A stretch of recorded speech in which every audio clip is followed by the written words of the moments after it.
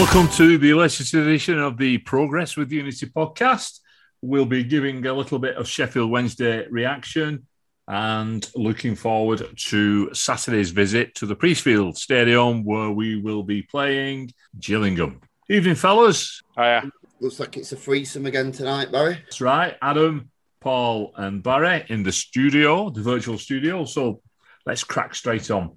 Wigan Athletic 1, Sheffield Wednesday 2. To be honest with you, I thought it was quite an exciting game. It was a good game of football to watch. I quite enjoyed my evening. Obviously, there's a few talking points around what went on.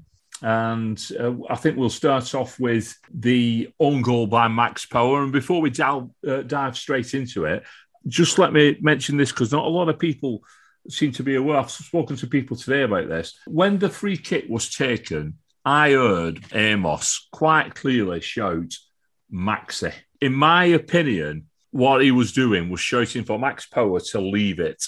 But Max Power thought he was shouting for him to knock it back to him. So that's my take on it. It was a poor goal to concede. It was a comedy goal. If he shouted Maxi to leave it, he needs to go back to goalkeeping school because it's pretty simple to say keepers. His shout should be keepers or away. If that was the case, it's a goalkeeping error for me. He's confused Max Power with his shout, which is a shame because he was one of our best players on the night. So that's new information to me, and I've had to reconsider. I thought it was just a lack of concentration from Max Power, but with that shout, Mr. Amos' mistake. I think maybe that's what he said to him, because I did see him go straight up to Max Power afterwards. Maybe he just said, sorry, Max, my fault. I've made an error. Please forgive me. It's one of them, innit? I think, it's whatever happened, there's absolutely no point apportioning blame. Like Adam just said, they were friends immediately afterwards. You make sure you clarify your position for the next time and you don't do it again. It's not a blame game, is it? I mean, no. Richardson's line was brilliant for me, where he said, we do too much work in training to let mistakes like that affect us. And it didn't really affect us for me. I thought we were great straight after the goal, weren't we? I thought I'll give Sheffield Wednesday a bit of credit. I think they came with a plan and they did a job on us. Hutchinson played in midfield rather than centre-back and virtually stood on Will Keane and stopped him from playing by whatever means he could. And that was all through the first half. And in the second half, when he tired, he went off and they put two players on Keane. And obviously, it's affected Will Keane and he got substituted. And that left winger as well, that number 3, Brown, weren't it? He was like lightning. And I think he causes a few problems. But they were nothing special. I still stand by what I said about them. They're not a great team. But on the night, I think they probably just, for me, shaded it. But they're not a great team. And I don't worry too much about what's happened. I mean, we've lost 2 games out of 9, haven't we? Like we said, you can absolutely 100 points boss the league, but you're dropping a number of points somewhere along the way, aren't you? How we react Saturday's the key. I think there'll be a top 6 side, Sheffield Wednesday, but I don't think there's really that much in this division, to be honest. And I think sides like Sheffield Wednesday and Sunderland, I think in a way we can steamroller some sides. The thing what I would say about Sheffield Wednesday, what I was impressed with is that generally speaking, the shots were very clinical. You know, if they weren't scoring, they were making Ben Amos make fantastic saves. To be fair, you can't say that second goal, he took it really, really well. I know you're going to get on to the build-up, Barry, in a minute, but you've got to say fair play to the finish. What a finish that was. Yeah, well, the former Premier League striker, Callum Patterson, he was there with Cardiff City, and I think he's a good signing for him. I was surprised he's not been playing regular as well. So he was thrown in last night. He didn't play on Saturday, but he played last night. And like you say, he took it really well. Watmore probably should have just put it out the stadium when he was there. The ball had died, hasn't it? It had died, that ball. Hindsight, that though, isn't it? Yeah. I think Jack Watmore had a bit of hindsight as well when he put his head in his hands after the ball at the back of the net. I saw a few comments on social media about comparing it to Martinez and tapping it about and rich football and Watmore should have done X, Y and Z. But I don't think it was a choice of tactics. It was a miscalculation for me in the sense that it wasn't like he was doing it to set up an attack, was it? He was doing it to get a goal kick. So it was just a miscalculation. I don't think it's the way that we're playing. I think the way that we're playing helps us create those chances because we pull the opposition apart. All the back four are very comfortable on the ball. He was trying to let the ball run out of play, and Gregory were having none of it. He swung his leg round into it and just swung his leg round and knocked it into the centre where Patterson comes storming in, and he sort of hit it at full stretch as well, didn't he? It was a good goal. It was a good goal from their point of view, not from ours.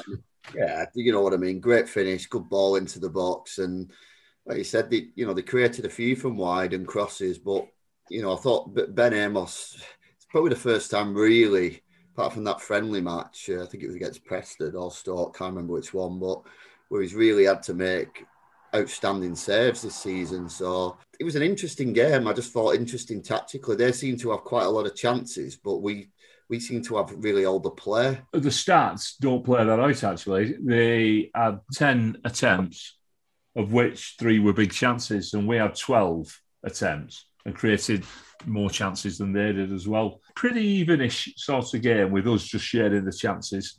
I have to give credit, again, giving credit where it's due. I thought Big Shea Dunkley had a good game for him at the back, more than Iofa, who Kevin was singing his praises on Saturday. He didn't look the player that Kevin painted him to be, to me. And out of the two, I thought that Dunks was the better centre-back. To be fair though, Barry, I think on that basis, I don't think Watmore was the player that we painted to Kevin either, was he, last night? So. That was 2-0 at that stage. And then we cracked on again. We cracked on after we went a goal down, and we cracked on after we went 2 down. And Lange was driving away, and he drove into the area, and he got pulled down. We got the penalty. Charlie White stuck it away.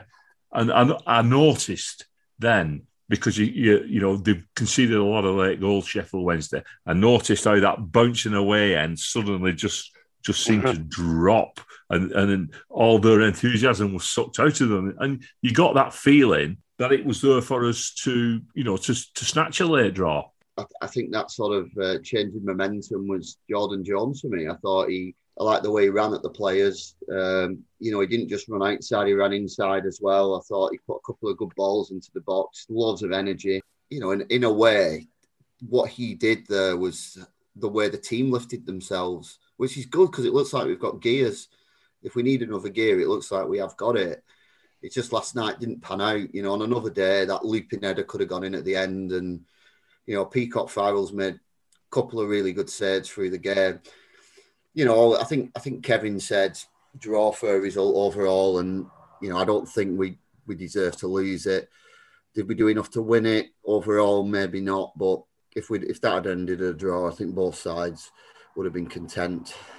I think the easy thing to do there is to see the manner of the 2 Sheffield Wednesday goals and maybe say we deserve a win. But the counterpoint to that is actually you've got to see that Ben Amos pulled off a couple of crackerjack saves, which perhaps should have gone in instead of the gifted goals, and suddenly you are at a draw being a fair result. Yeah, it's a game of football, though, isn't it? I mean, on another night, that game finishes 1-0 to us. That's the way it goes. Absolutely. But like you said before, Barry, for me, we've seen an enjoyable game, and I think that perspective at the moment, we're still relatively recently back, aren't we, after pandemic, not seeing any football, potentially losing the club. We didn't see a game like that last season on the TV, did we, in any way, shape or form? Nothing like that, No. What I mean? It was a really good game. I enjoyed the intensity of it. It was just completely different, wasn't it, to that cup game the week before? The energy levels, both sides going at it, a few little tasty challenges at times as well, and lots of shots. It's what football. We can't win every week, and I think Paul Cook said on a number of occasions, you don't appreciate the wins unless you lose the matches. I think that last rousing 10 minutes is always good, isn't it? I mean, it's like I say, that's part and parcel of the atmosphere. And one thing that was quite noticeable, there was no usual Wigan walk. Everybody seemed to stay till the end last night, because the game was in balance, and it was good to see. I know when the full-time whistle went and we stayed behind applauded the players off. When we got outside, it was even. Usually by that stage, it's filtered down a little bit. So people did stay behind and they was enthralled with it. I'll mention the crowd at this point. 11,884 with 3,500 away followers. So again, we're there at that 8,500 regular home support, which Adam's mentioned several times. It seems to be our core. The referee for the night, for me, was possibly the best referee we've had this year. We give him a lot of criticism week in, week out, but the referee was Sam Barrett, and I thought he was excellent last night. He let quite a bit go, let the game flow. There were some tasty challenges going in, and at occasions, Sheffield Wednesday were giving the old theatrics, trying to slow the game down, and he didn't buy into any of it, and I thought he had a really good game. Yeah, fair play to him. I think the only thing I would mention is that, but this happens with all rest, I don't think there was enough time added on at the end, and I don't think he dealt with the time wasting as well as he could have done. But overall, yeah, I think he did a good job, a common sense approach to what was a tasty game in a big crowd. It's almost like a derby, isn't it, when you've got a big crowd on like that, two sides who were going at it. I thought he reffed it sensibly. And the referees always get the odd decision wrong, but you don't mind it if they get the majority right. Man of the match, after counting up all the votes today, and both on Twitter and on Facebook, it was a close run thing, but Callum Lang is named the Progress Review say man of the match for the game against Sheffield Wednesday, just beating Tom Naylor into second place. Right, Adam, turnstiles. Let me say, I was there before you two. And when I arrived, there was only 2 turnstiles open on the east stand at the south end of it. I think they opened another up and made it 3 open, but the queues were horrendous. Well, from what I heard, the third one of the machines broke down, so they were back to 2.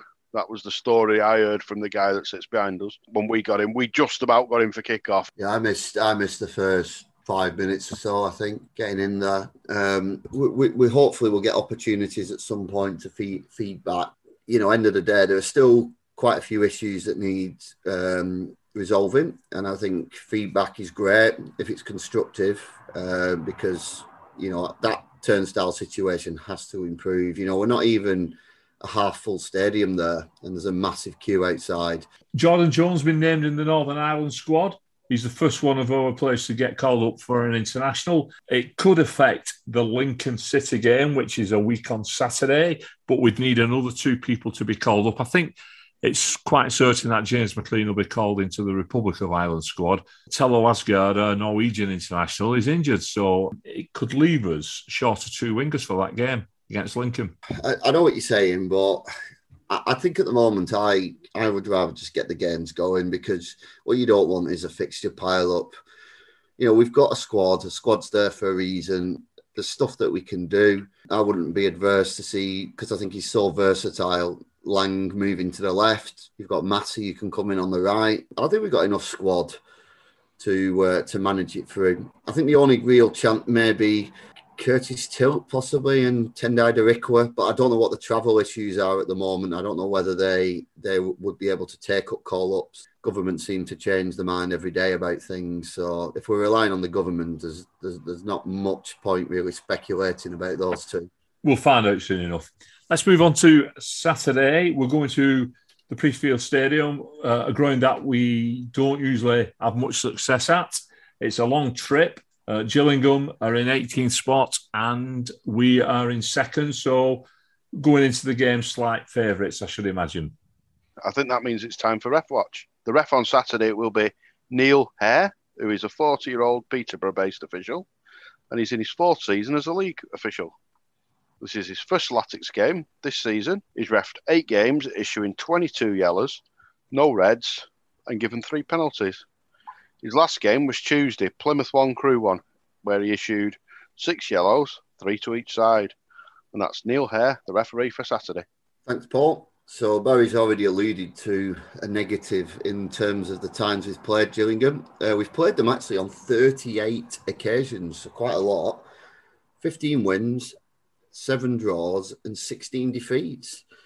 And we've not won at the Priestfield Stadium since April 2004, when Ellington, Roberts and Marn scored in a 3-0 victory for the Latics. Just a couple of anecdotes from Priestfield. Of course, Roberto Martinez made his debut there back in 1995 in another defeat. And also 1998, last game of the season, 0-0, doesn't say much, but it was actually the same day that Wigan Rugby lost at Wembley to the Sheffield Eagles, and we stopped Gillingham from getting into the playoffs. In summary, we're due a win. Just some odds on the game before we move on. Gillingham are 7-2, Latics 7-8 on, and the draw is 11-4. Right, Adam, have we got an opposition fan? Yes, we've always got an opposition fan on this podcast, and it's Mr. Matt Boozy from Gills in the Blood. Hi, Baz. Matt from Gills in the Blood TV. First of all, thank you for inviting me onto the podcast to give my thoughts on the Gillingham campaign so far. I think early part of that season, it was very stop-start. We was playing in fits and starts. And my biggest criticism of the boys was that we weren't putting together performances over 90 minutes. We were doing it for 45 minutes or an hour, but then we were switching off in periods and it was costing us points. And that's why we've drawn too many and not won enough. In terms of our most recent fixture at Cambridge United on Tuesday night, that was by far our most complete performance of the season so far, from start to finish. Every single one of those players that started the game knew their job and carried it out to perfection. Defensively, we were extremely solid. The back four was patched up. We've still got people missing.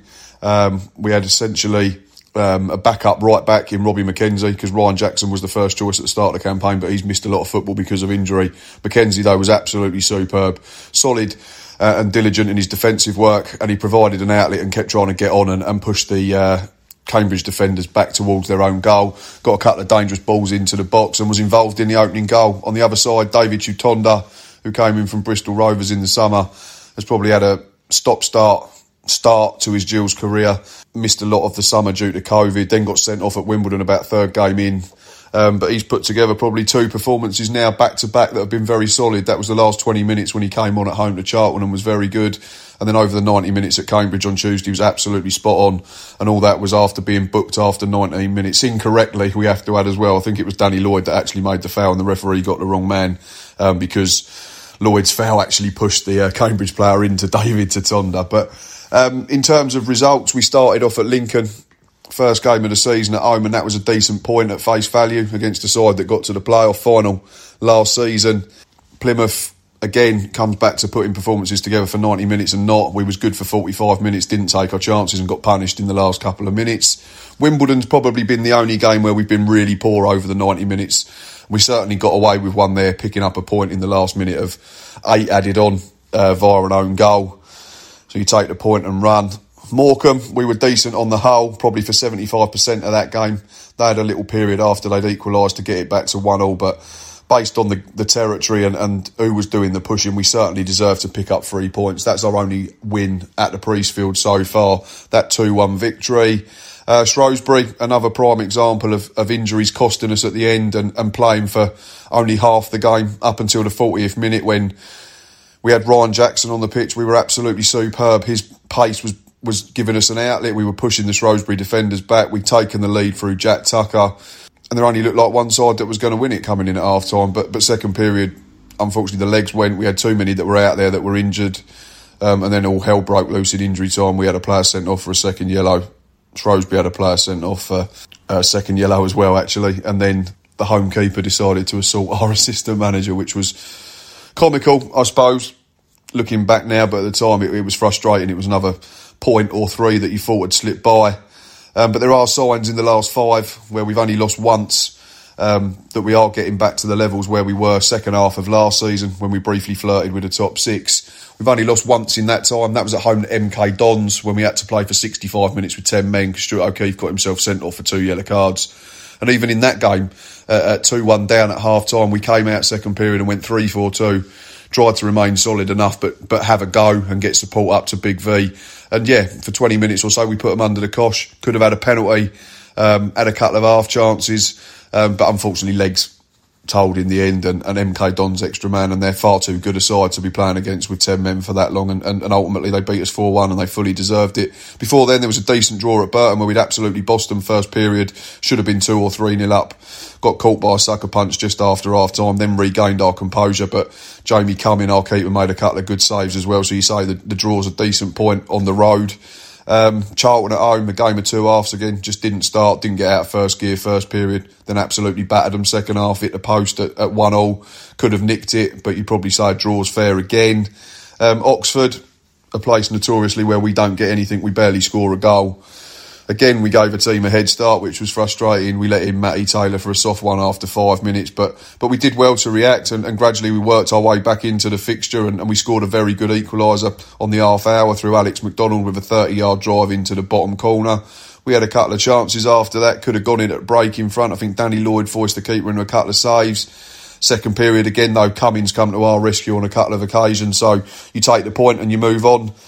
And then another away game as recently as this Tuesday, which I've said about already, which was Cambridge United, a team that have come up from League Two. Certainly look like they've settled into life at this level, and it was never going to be a pushover. But like I've already said, from first whistle to last, we were absolutely spot on. Defensively, we were really sound. We had a different pairing in the middle of the park because Jack Tucker was suspended for 5 cautions, so Reece Bennett come in and played in his natural position, and both him and Max Amar were absolutely spot on at the heart of our defence, particularly second half when the home side had a 15-minute spell where they put us under loads of pressure. They chucked their bodies in front of everything. They won their headers, they won their battles, and then Danny Lloyd, who's been really good the last 3 and deserved to have started the last couple. Actually had a joke with him on Instagram end of last week and said that he wasn't allowed to score the winner at Oxford because I wouldn't be there, but he could score the winner against Cambridge, and lo and behold, picked up a loose ball on the halfway line, drove into the box, thought he was either going to square it or go far post. No, Danny Lloyd knew better, arrowed an absolutely brilliant finish into the top corner at the near post. Keeper had absolutely no chance, and yeah, a really deserved 3 points. A proper Steve Evans Gillingham performance that we've become accustomed to since he took over in the summer of 2019. And fingers crossed now from there we're getting people back off the treatment table and onto the training pitch and onto the football pitch. We can potentially kick on, and it's going to be tough. The next 3 games, we've got Wigan at home, Wickham away and Sunderland at home. 3 teams that I imagine are going to be up there and there or thereabouts come the season's end. But certainly approach the game with a lot more optimism. In terms of key players, for Dane Oliver, our top scorer last season, Carl Dempsey, absolutely brilliant central midfielder at this level. Jamie Cummings getting better and better every week between the sticks. So we'll cause you problems if we can have enough of the ball. But in terms of a score prediction, I think you'll probably pick up something as well. And I'm going to go for a score draw, and I'm going to say Gillingham 1, Wigan Athletic 1. Well, that was that was an in-depth focus on what's happened this season. I think, in summary, they haven't really had that consistent performance across a full 90 minutes, apart from, which is bad luck for us, in the most recent game. It looks like they're very inconsistent, not just over the season, but also within matches. So it might make it a little bit difficult for our predictions, which will be coming in a moment. But yeah, very knowledgeable fan. Very good to hear from him. Paul, have you got some predictions to start us off with? Yeah, I'll stick with the favourite 2-1 Latics. I'm not too sure if we'll make any changes. I think one thing we've learned with them, with Liam Richardson, he likes the stability of keeping the same team out there. So at the most, I can see one change, but I wouldn't even say that was a guarantee. As far as prediction goes, Matt said he fancied a 1 apiece. It's always difficult for us going down there, as I said. I'm still confident that we are a very good side, and I think we'll shake Tuesday night off and we'll get a 2-0 win. I would be happy with a draw, but I actually think that we keep saying that something is going to happen. So I don't want to underestimate Gillingham, but I don't think the side they were last season. I think we can get at them. If we score early, I can see it being a repeat of that famous day in 2004, 3-0 to Wigan Athletic. Hopefully, come Sunday, we can do the Sunday edition and we're all buzzing on the back of another 3 points and maybe gone back to the top of the league and knock Sunderland off that perch where they are at the moment. With that in mind, It's a good night from me and up the ticks. Up the ticks.